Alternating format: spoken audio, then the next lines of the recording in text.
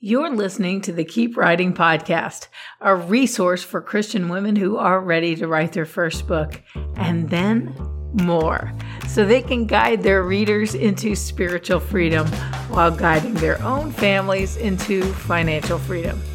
I'm Nika Maples, and this is episode 106. Let Principles Lead the Way. Every day, I meet Christian women who feel called by God to write a book. They just can't shake the urge. They can't sleep at night. They're distracted during the day. They're afraid they will reach the end of their lives and never actually finish their book. So when they meet me, they finally feel a surge of hope that they can do it because they know I can show them how. But when I invite them to join the Keep Writing course, most of the women I meet say the same thing. I don't have the money right now. Oh, how this response grieves me. I believe Christians everywhere are not stepping forward in their callings because they're not using the tool of money in a way that facilitates their kingdom purpose. My friend Leo Sabo feels the same way. He's the president of the Christian Stewardship Network. He loves to see people experience their own financial awakening, and he's spent the last 17 years working with couples, individuals, and church leaders, helping them understand and manage finances, conformed to biblical principles. His life mission is helping people become financially free, thereby enabling them to pursue their true life's purpose. Leo has served as a stewardship pastor at Gateway Church in Southlake, Texas for 11 years, where he enjoyed building volunteer teams, teaching, coaching, and developing curriculum. In his current role as president of Christian Stewardship Network, he gets to share the incredible impact financial stewardship and generosity can have in the church. Leo and his wife Natalie, who by the way was a former teaching partner of mine in public schools, have been married for 30 years. They have 2 daughters, 2 sons-in-law, and 4 beautiful grandchildren. Not long ago, I invited Leo to speak at one of my events and pour financial encouragement into my guests that day. Now, I want to share his wisdom and insight with you. I know it's going to bless you.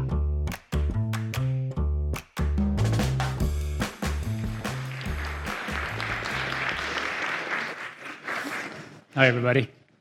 Well, as Nika said, I am Leo Sabo, and I've lived in Texas now almost as long as I've been alive. Well, actually, I should say as long as I've lived in Chicago, which is 20 years. So I've lived 20 years in Chicago, 20 years in Texas. I've had 3 different careers, and I am 50 years old. And my only qualification from standing in front of you today is that I've made some huge mistakes financially. But God is a God of redemption. He redeems the things that we think are a mess and turns them into something beautiful. When I came here today, I'm not an emotional guy by design. I'm very analytical. I'm a fixer. I process things. I research things, and I'm a knowledge guy, which is kind of dangerous for us because we tend to not worry about the emotional side. But when I came in here today, I felt the presence of the Lord. I really did. I know some of you walk around with Jesus and with the Holy Spirit every moment. For some of us, we have to get over the fact that he's always around and that we're not in our heads as much.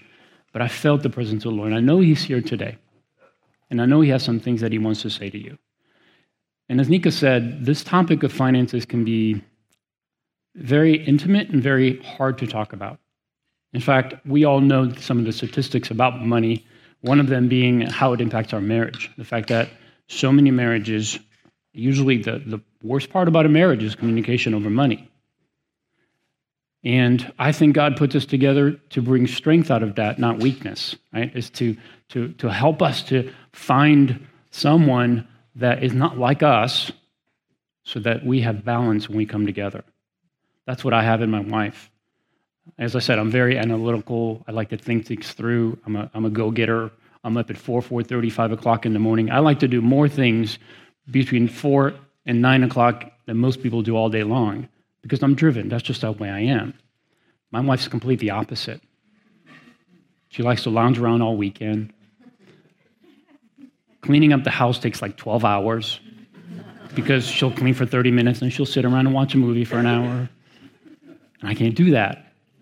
But she teaches me to slow down, and I teach her to be strong, to be intentional, to do the things that she may not want to do, but she needs to do.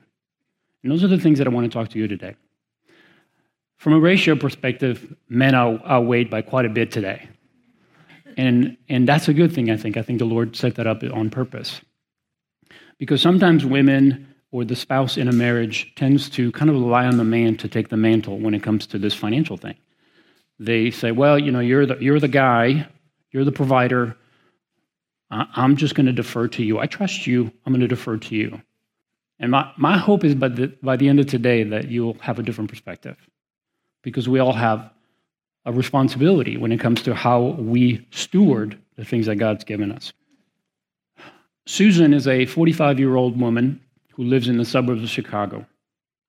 She is $33,000 in debt, and this is her second time that she finds herself here.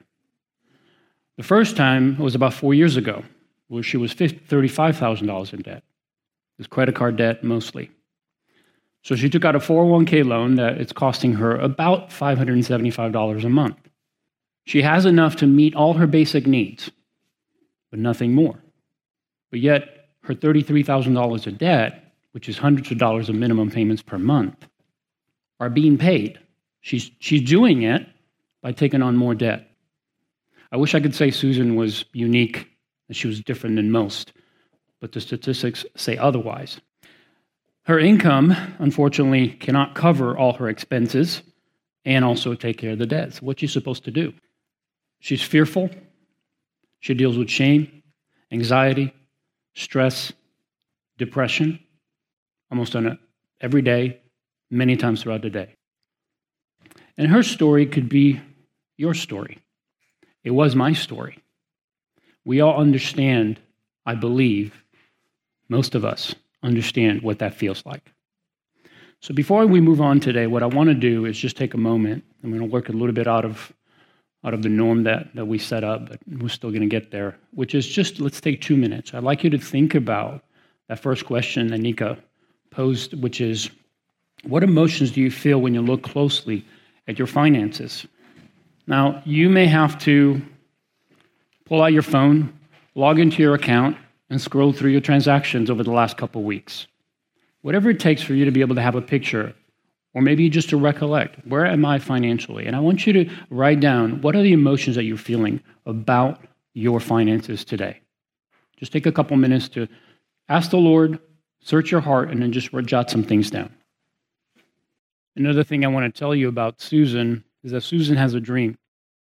Her dream is to have a farm where she can raise and rescue dogs. That's her dream. And so everything that she's trying to do to fix her financial situation is related to that goal, to that dream that she has. I think all of us have those kind of dreams. Maybe they're different. Maybe they're not as unique. Maybe they're something that you have been thinking about for a long time. And you're waiting and you're praying and you're asking God to bring that dream into reality. And the reality is that when we deal with financial stress and when we're in this position of financial bondage, it's complete opposite of what God had designed for us. It's not the existence that He meant for us. And I want you to reach your dreams. I want you to be able to accomplish the thing that God has given you. The takeaway I had from Sandy's, probably the most important takeaway for me from Sandy's speech this morning, was that Martha made a way for Jesus by her gifts. She had gifts. She made a way for Jesus by exercising her gifts. Every single one of you have gifts that God wants to use. He's placed them there specifically because He wants you to use them. But there are things that prevent us from using our gifts. I find that in our culture today, finances or the lack of management of finances is the one thing that gets in the way of us really fulfilling our purpose. And that's the freedom that I believe Christ died for us so that we would not be bound by anything. He came, he lived for us, he died for us to set us free. That includes financial messes too. You believe that? So is it possible? Let me ask you this question. Is it possible to achieve financial freedom? Yes. I can say without a doubt that it is possible to reach financial freedom. But let's define it properly so that we're not going on the wrong path. All right? Let me give you the definition of true financial freedom. True financial freedom is freedom from the bondage of debt. I do want you to write this one down because we're going to come back to it. So freedom from the bondage of debt, envy, greed, or selfishness. So freedom from the bondage of debt, envy, greed, or selfishness, and freedom to respond without hesitation to the prompting of the Holy Spirit to accomplish your purpose in life and build the kingdom of God. So freedom to respond without hesitation to the prompting of the Holy Spirit to accomplish your purpose in life and build the kingdom of God. I'm going to say it one more time. True financial freedom is freedom from the bondage of debt, envy, greed, or selfishness, and freedom to respond without hesitation to the prompting of the Holy Spirit to accomplish your purpose in life and build the kingdom of God. Let me know if I need to say it one more time. One more time. All right, cool. Freedom from the bondage of debt, envy, greed, or selfishness, and freedom to respond without hesitation to the prompting of the Holy Spirit to accomplish your purpose in life and to build the kingdom of God. Romans 11:29 says, "For the gifts and calling of God are irrevocable." Here's what that means to you and I. God has put certain things in you that he wants you to use. In fact, the greatest thing that you can do in life is to operate in the way God designed you. It is the greatest thing that you can do. It's also, by the way, the thing that will give you the most joy and fulfillment. It's the high that we all live for. Sometimes we think it's happiness. Happiness is good, but that's not really the goal. The goal is having joy.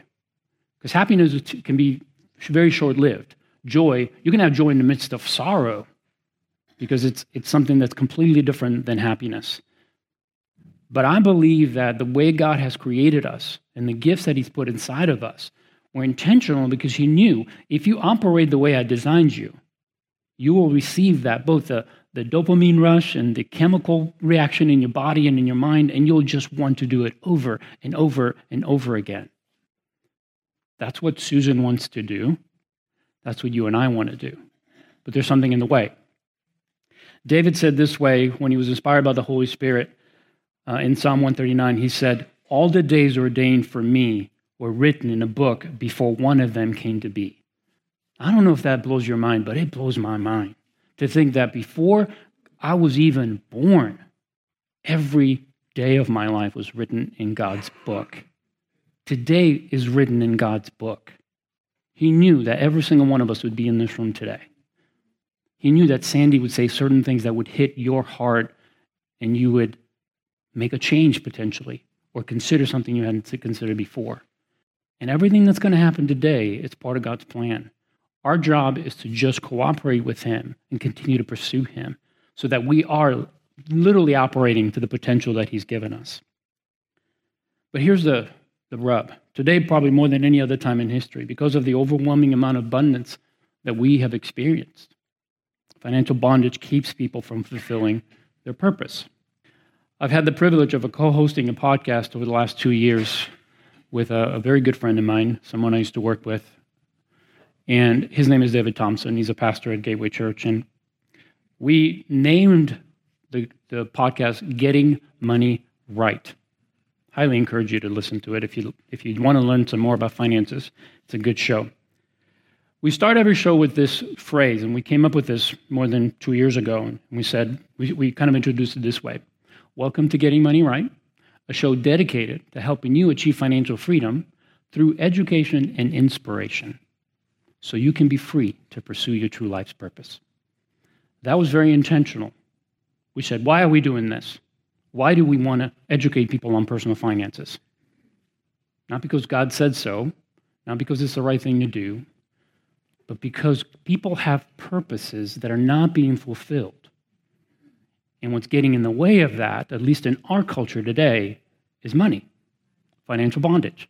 So we said, well, let's do something about that. Let's create a podcast where we're consistently talking about this topic and helping people to have a mindset of, hey, it's okay to talk about money, even if you're a mess. It's okay. You start somewhere.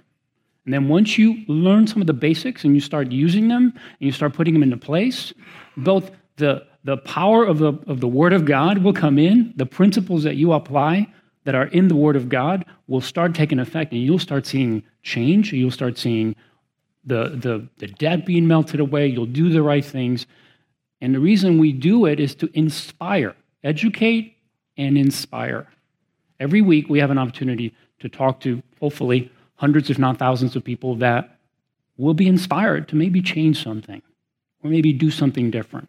And if nothing else, to give them one more nugget of truth and one more nugget of knowledge that would say, I didn't think about that when I made that decision. Next time I'll do better. It's to maximize the potential that we have and really to free you up so that money is no longer a focus of life. It's just a tool that you use. I used to be an aircraft mechanic, so I got a ton of tools. I'm also a gearhead, so my garage is filled with tools. But I don't take any of them and worship them.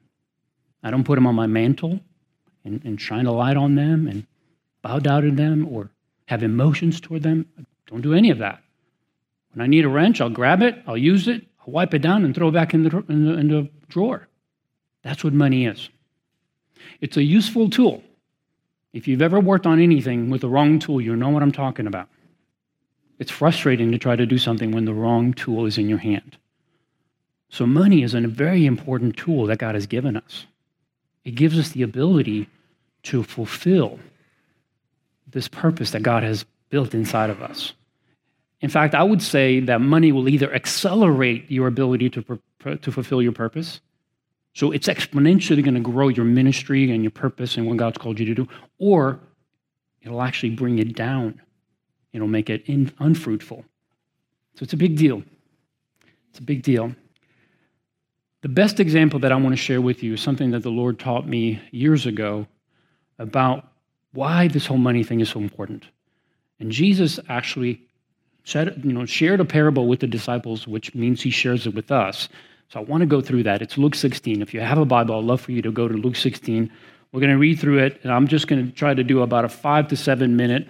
Hopefully I can do that to go through it, because I think it's important that we draw the truth that's inside of these, out of this parable, and also the application. Because the Bible is not just information, it's applicable to today, to our life. So Luke 16:1, this is just a quick introduction. Jesus told this parable of the unjust manager or dishonest manager to teach his disciples that his disciples must use their wealth for kingdom purposes. The application of this parable starts in verse 8, actually the latter part of verse 8, and goes to 13. The actual story, the parable, is verses 1 through 8. So let's start at verse 1. There was a certain rich man who had a steward, and an accusation was brought to him that this man was wasting his goods. So he called and said to him, "What is this I hear about you? Give an account of your stewardship, for you can no longer be steward." So the rich man, I'm going to kind of break this up. So let's focus on what this means right here. The rich man had heard that the manager was not handling his wealth properly. And in Jesus' day, this was a lot more common than it is today. Lords and people that were wealthy, they would hire someone to manage their affairs. And a lot of times it was manage their finances. And the purpose of hiring this person was to grow their estate, right? If they had land, if they had cattle, if they had whatever they had, they would hire, just like we hire employees today, in order to grow the wealth of this master's estate.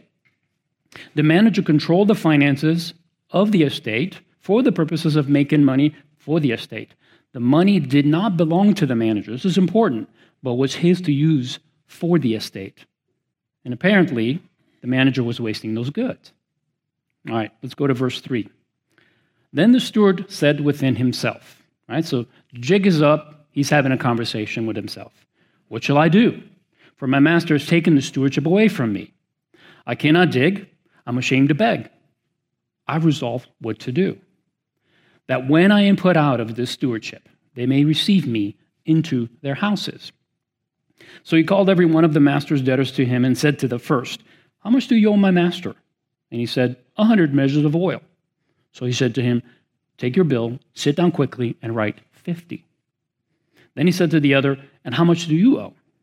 So he said, 100 measures of wheat. And he said to him, take your bill and write 80. What's interesting is that at the beginning of this story, the master says about the steward that he's being irresponsible, that he is not managing well the affairs that he was in charge of. Now, we're going to see that he actually calls him unjust. He says, so the master commended, listen to this, the master commended the unjust steward because he had dealt shrewdly. Now, for years, especially as a young person, I was like, this makes no sense to me. Jesus is telling a story about a guy who, first of all, is a slug. He's not doing his job right. He's probably stealing from the master. You know, who knows what he's doing? But obviously, it's bad enough that the master doesn't say, give an account because I might fire you. No, he says, give an account because you're fired. He basically said you're fired. You just have to now kind of, we're going to have the talk, but consider yourself fired. And then after he makes all these deals, the master says, well done, well played. And I thought, why would Jesus share this story? That's just, I mean, is he telling us it's okay to just do whatever as long as the end goal is met? It doesn't matter how we get there? Well, I think we know that that's not true. There's a hidden meaning here. The dishonest manager had not done a good thing, but he had been careful to plan ahead using material things to ensure a secure future. Let me say that again. The dishonest manager had not done a good thing, but he had been careful to plan ahead using material things to ensure a secure future. Jesus was not teaching his disciples to be dishonest. He was teaching them that they should use material things for future spiritual benefits. This is the important part that we need to understand. Jesus used basically a story, a good lesson, right, with a bad example. He can do that. I think it's a great story because it draws us in. It's like, oh, this doesn't make sense. It made me, years ago, really study this, try to figure out what is he trying to draw out of this. So then Jesus goes on and says, for the sons of this world are more shrewd in their generation than the sons of light. Okay? He's now specifically talking to the disciples. Jesus said, the people of this world are more shrewd in dealing with their own kind than are the people of light. So Jesus is separating the disciples from this unjust steward, manager, and says, this manager is of the world. He has a worldly mindset. He is not a disciple. He is of the world. He's doing unjust things. You are of the light, but yet you are not as shrewd as he is. He saw the future and prepared. You know the future and are not preparing. This is the key thing that I want us to understand. This scripture is talking about what we do here will have an implication there, right? We've all heard this. Our life is but a breath. I can't tell you how 50 years have gone by. Like that. I've got a daughter that's in this room that's 27 years old now. 27, almost. I have 2 grandkids. I still feel like I'm 28 years old. I don't know how this happened. Can anyone else relate? But what I do here, I'll have to answer there. And I don't want you to consider that as I better do the right thing so I don't get spanked when I get to heaven. That's not what this is about. Please don't think about God that way. He's a loving father. He's not waiting with a rod to spank you when you get there because you didn't do everything perfect. He has given us opportunities to live in the way he's created us. And he's saying, let me help you remove every hindrance, everything that the world puts in your path so that you can fully realize what I've created you to do. Verse 9 says, "And I say to you," this is Jesus talking, "make friends for yourself by unrighteous mammon, that when you fail," that's an important word we'll come back to here, "that when you fail, they may receive you into an everlasting home. He who is faithful in what is least is faithful also in much, and he who is unjust in what is least is unjust also in much. Therefore, if you have not been faithful in the unrighteous mammon, who will commit to your trust the true riches? And if you have not been faithful in what is another man's, who will give you what is your own? No servant can serve two masters, for either he will hate the one and love the other, or he will be loyal to the one and despise the other. You cannot serve God and mammon." This word unrighteous mammon that Jesus uses, the best way that I can explain it to you without getting too technical and theological with you is this. It's money, it's resources. Unrighteous mammon is a thing of the world that you could use any way you want, but it's not a spiritual thing. Money is not spiritual. Money is just money. Now, we ascribe value and power to money, but money in itself is a piece of paper. That's all it is. But who's driving the decisions behind that spending and what that value that we place on money and what we do with it does matter. It does have the ability to accomplish things. So what Jesus is saying to the disciples, and he's saying to us, use unrighteous mammon. Take the example from the shrewd, unjust steward. He saw the future. He knew what was coming, and he said, I don't want to beg. I'm too proud to dig ditches, so guess what? I'm going to set myself up. So when I'm fired, which I know I am, all those people that I did favors for, they're going to be like, come on in, friend. You helped us out, we'll help you out. The word fail in this verse, in this chapter means when you die, when you no longer are able to be a steward. See, our stewardship will end. Every single one of us will close our eyes here and open our eyes on the other side. And there will be nothing else that you can do to change what you've done here. That's it. Test is over, pencils down.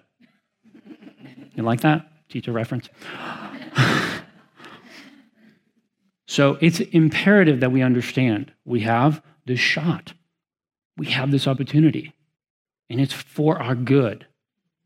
It's for my good to be here. If I could do anything else, I wouldn't. I would do this. If I could do anything else, I would do this. This would be my choice. I want to see people free. Because when they are free, and they know what they're gifted to do, when they're not looking down at their bank accounts and they're not wringing their necks of let me work another 8 hours of overtime this week so that I can just squeeze by, they look up and they're like, hey, there's a world out there. And I know something and I can help some people. And now you're useful to God's kingdom. Now you go back to the definition of financial freedom and it says, not only are you away from the debt and the envy and the selfishness and all those things, but you're free to pursue your purpose and to build God's kingdom. I mean, come on. Is there anything better in this life that you and I can do? I've not found it, and I searched for it.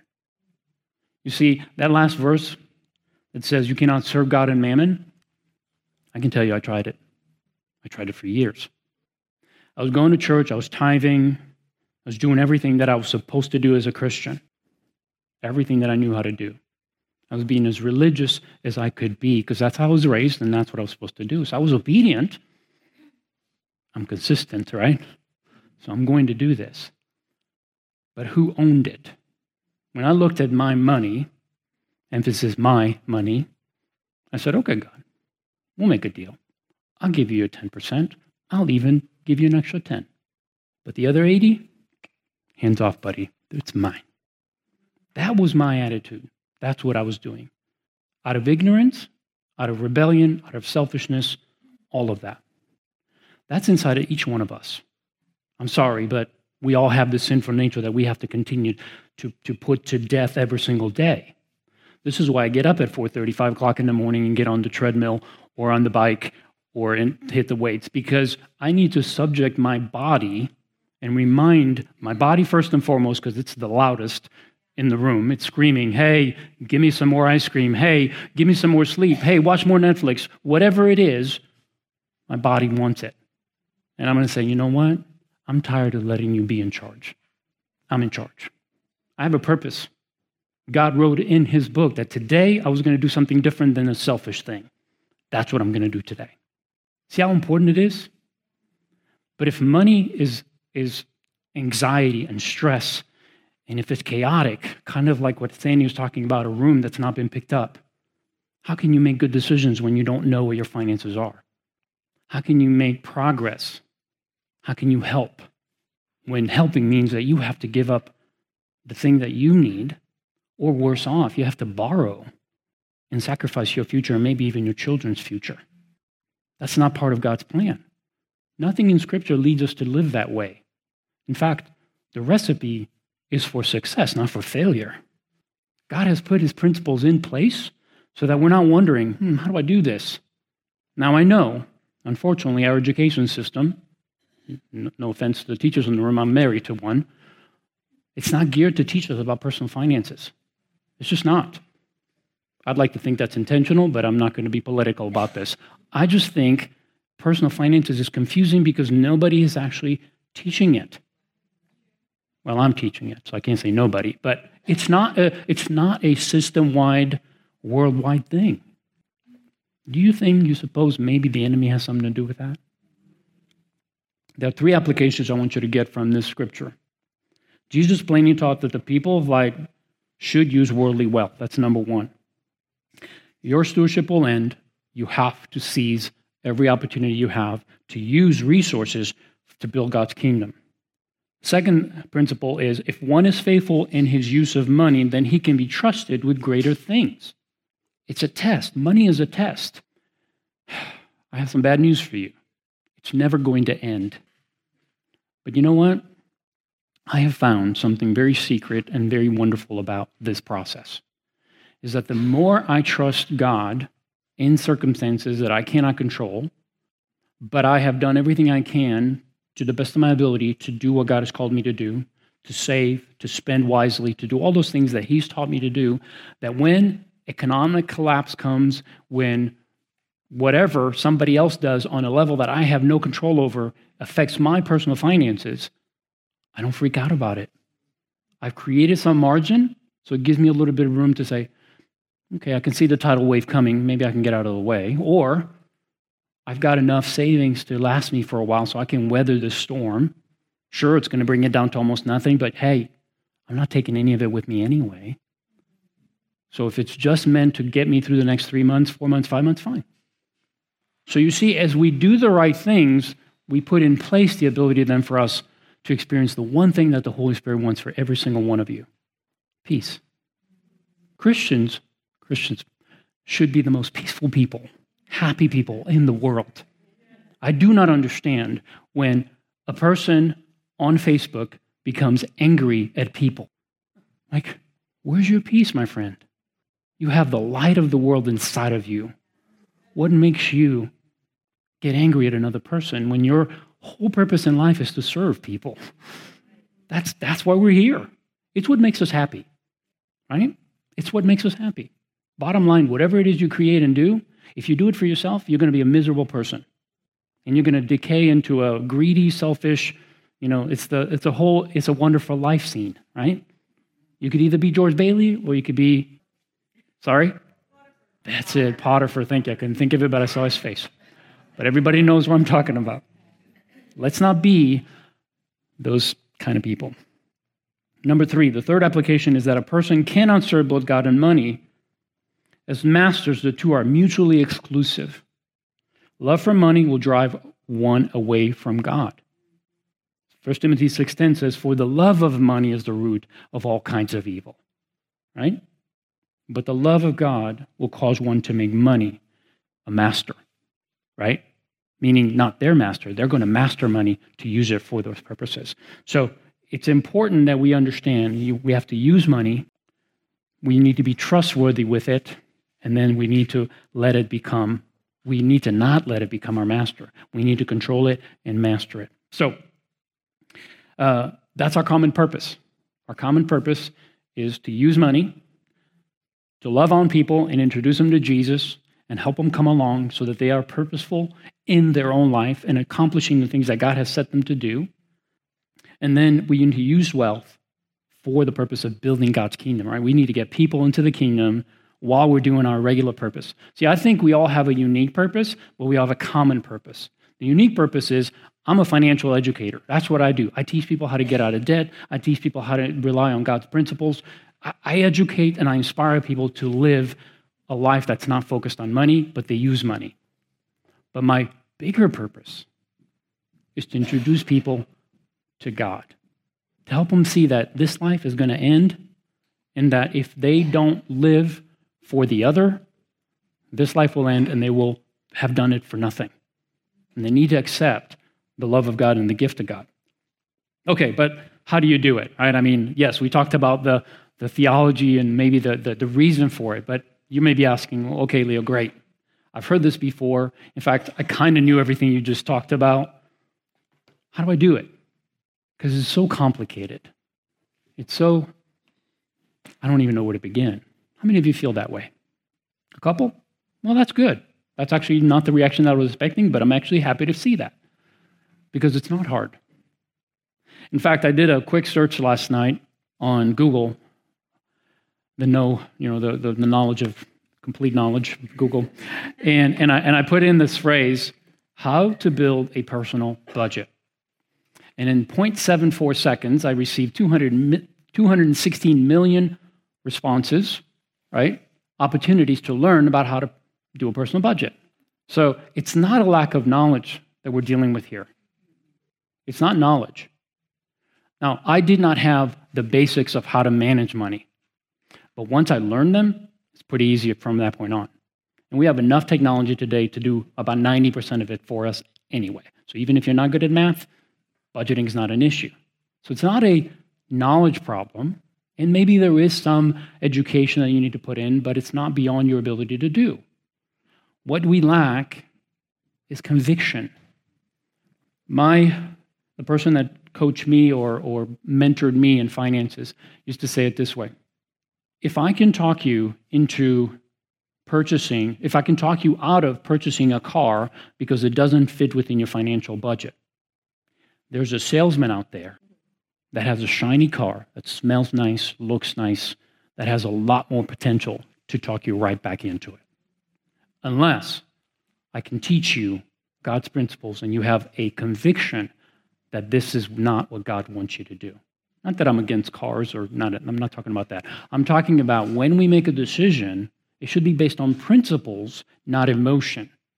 Principles are like it's like gravity. It's going to always do what it's called to do, what it's designed to do.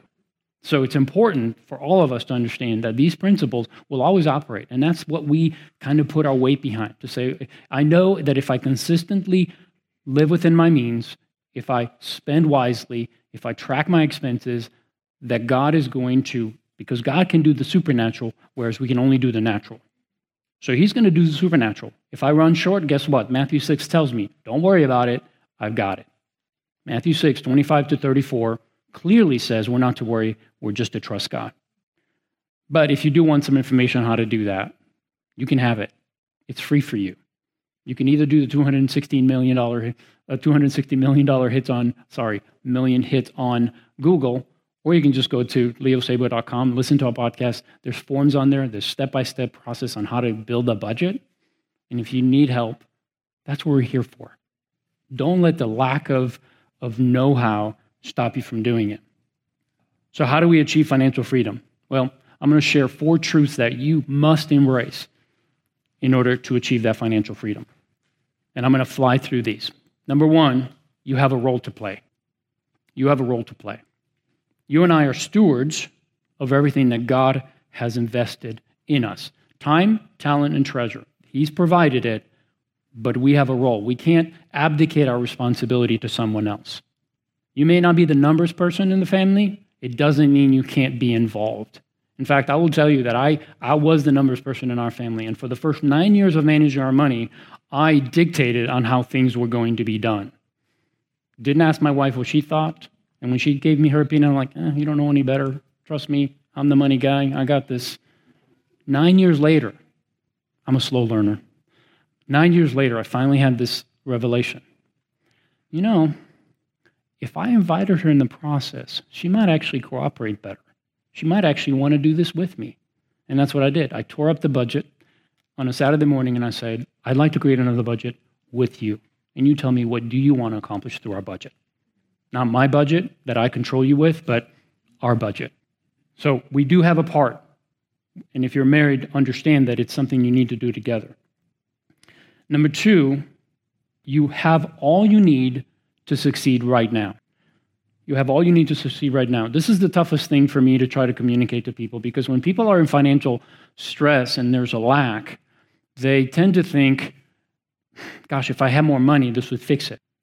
In fact, I use this example sometimes. My first counselee was a couple that made over $50,000 a year. And when I asked them, what's the problem? Like, what do you think the financial problem is? I was like, well, isn't it obvious? We don't make enough money. There's more going out than coming in. I said, okay, well, there may be some truth to that, but okay. Later in the afternoon, I have another appointment with a single woman. She makes $25,000 a year. And she, same thing, I asked her the same question. What do you think the problem is? She says, if I made a little bit more money, I'd be okay. Now, if I were to take $25,000 from the couple that was making $50,000 and gave it to the one that was making $25,000, do you think it would solve her problems? Temporarily, it would. At least on the surface. But within 2 years, the data says she would be right back into the same position, spending more than she's making and being just as stressed out and probably have more debt, because the higher income usually gives us that freedom to spend more and to borrow more because we think we can handle it. So unless something changes, money is not the issue. You have to go deeper. You have to go to the root issue of what's causing us to handle money the way we do. But we have to go back to what God said, which is that I'm always going to give you what you need. I will never leave you, never forsake you. But here's the thing. You have to come to this with the perspective of, God, I'm not going to set conditions. You're God, I'm not. I'm your child, I'm going to trust you. And if you do that, then God is going to come. He's going to give you what you need, and he's going to give you the wisdom to walk it out. But you do have everything you need right now at your disposal. Number three, you have to be faithful. There's only one requirement for us as stewards, and we find that in 1 Corinthians 4, verse 2. It says, it is required that a steward be found faithful. That's it. Faithfulness. That is our number one goal, to be faithful with what God's given us. God gives us the pattern or the principles to live by. Our responsibility is to be faithful. And then number four, you have to keep going. You have to keep going. Money is as I said earlier, money is a test. I have, over my 27 years of budgeting, when I finally made a 180 and I said, okay, I'm going to start managing money God's way, I've had 4 different times that my wife and I have gone from one level of income to half or less than half. 4 different times. Now, let me put that into perspective. Let's say your household income right now is $5,000 a month. Try to make what you're doing today, try to make that happen with $2,500. Would you think that's a challenge? Yes, it is. The first time it happened, it completely messed everything up. We were messed up. The next 3 times it happened, peace. Didn't affect us at all. You know why? Because we learned that if you live by God's principles, then you do things the way God tells you to do them. You listen to him, you let him dictate on what you spend, how much you spend. So when my wife got her teaching degree, started working, we didn't say, great, we have an extra $40,000. Let's buy a bigger house. Let's buy some new cars. No, we said, you know what? We're fine. We're fine. So we built margin. And then because we had more than it's all on paper, so it's very easy to make the decision. You look at it and say, well, I've got everything I need. Yes, I could spend more, but if I'm talking to the Lord, he's going to tell me if I should or not. And then when I look at draw the line after I'm done with all my expenses and all that we need, and there's still 40, 50% left over, now you have a conversation with the owner. Say, I've got an extra 50%. How would you like me to invest this? You see, it's a different mindset. It's a different mindset. So now what God can do is he can take that 50% and he could build his kingdom through you. My wife and I, when we got to that place, we said, okay, well, we've got $3,000 extra every month. What do we do with it? And God said, Well, just put it away. And we had been kind of used to, God was teaching us about giving, so we kept giving a little bit more every time there was a capital campaign or something. And so we thought, okay, wow, he's going to ask us to give a big gift. So we started putting this $3,000 a month into this bank account. We actually called it a giving account. And a year and a half, 2 years go by, and it's getting to the point where it's like, hey, this is kind of big, uncomfortable big. And I said, God, so there was multiple opportunities to write a check to some ministry or something that we thought, surely God is calling us to do this. And God said, no. He kept saying no. And I said, okay. I said, but God, you don't understand. We're givers. That's what we do. That's what we do. We write big checks. That's why you give us this extra income. That's why you taught us all these things, so that we could be extravagant givers. And God said, trust me, I'm the owner. You're the steward. I said, okay. So 2 years go by. God begins to show me and teach me through some friendships about real estate. Wasn't looking for the information. He just brought it about through friendships. And 2 years later, he says, okay, I want you to take that money and I want you to invest it in a property. And I want you to be a landlord. And I thought, oh, really? You want? No. Okay. So I found a property, I bought it, and then every dime out of that for the next 7 years, we gave away. It was way more than what we put into the property. And the property is still God's property. It still belongs to him. In fact, I'll tell you one quick story before I end. It was this.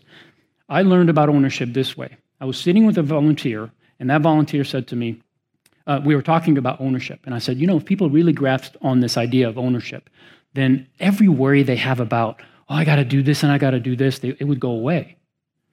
I said, imagine if you have your own business. If you have your own business, it's like it's always yours. You're always managing it. When your employees leave at the end of the day, you don't divorce yourself from the business. You go home and you still might be working on it, thinking about it. It keeps you up at night. You're worried about things. The employee they badge in and out or clock in and out, and they go to sleep and watch TV, and they're fine. They don't even think about it. If you're an employee, you know what I'm talking about. But if you're an owner, it's totally different. And I said, if people could understand that they don't own anything, that it belongs to God, and all they're asked to do is to be an employee, then it would change everything. And at that moment, I get a text.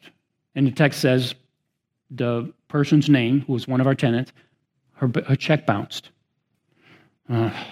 Anxiety started to build up. And so my mind starts going down this path. She knew, she paid me anyway, knowing it was going to bounce. Maybe she's already damaged the property and left. Maybe she's mad at me. I don't even know what's going to happen. I'm going to have to sue her. I just started going in this nasty place. And the Holy Spirit said to me, hey, just like that, hey.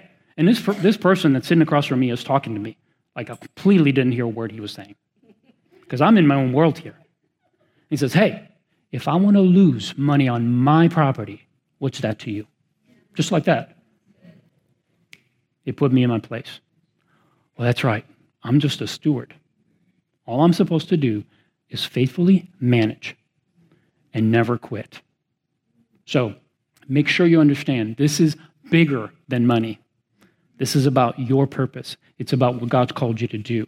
But if you don't manage it well, it will either stunt you completely from doing it or will diminish your impact. And I would hate to see that. Going back to Susan. Susan today only has about $4,000 worth of debt. So she's paid over $29,000 of debt over the last 12 months. She has over $11,000 in a savings account. She had zero when she started. And she's saving toward her dream farm. In less than 16 months, she's gone from being completely frustrated and anxious about her situation to feeling completely free. God can do things that we cannot do, but it requires our involvement, our cooperation, and our belief that he can do it. All right? Thank you. Doesn't Leo administer wisdom with gentleness? His guidance is always kind. And remember that you can hear more from Leo through his podcast, Getting Money Right. If your finances are a point of frustration for you, I pray that your hope has been renewed today. There is nowhere that the Lord cannot bring new life and growth. Your finances are not over. There is still time and there's still opportunity to get money right. May you walk in kingdom provision more and more daily so that you can be quick to carry out your divine assignment with great joy. Attention, attention! The price of the Keep Writing course is going up on May 1st. Listen, God is using Christian books right now to advance the kingdom and transform people in Jesus' name. If you don't know how to write your book, put yourself under the mentoring of an experienced Christian author who will pray for you and guide you with Spirit-led wisdom. That's me. Join the Keep Writing course, my all-in-one online experience. I'll take you from page 1 to page done. Inside, I will walk you through 5 clear stages: pre-writing, writing, revising, publishing, and earning. You will have everything you need to become a published Christian author who's making extra income for your family. Again, the price is going up on May 1st, so take this opportunity to get inside now. Go to nikamaples.com/courses and get started today.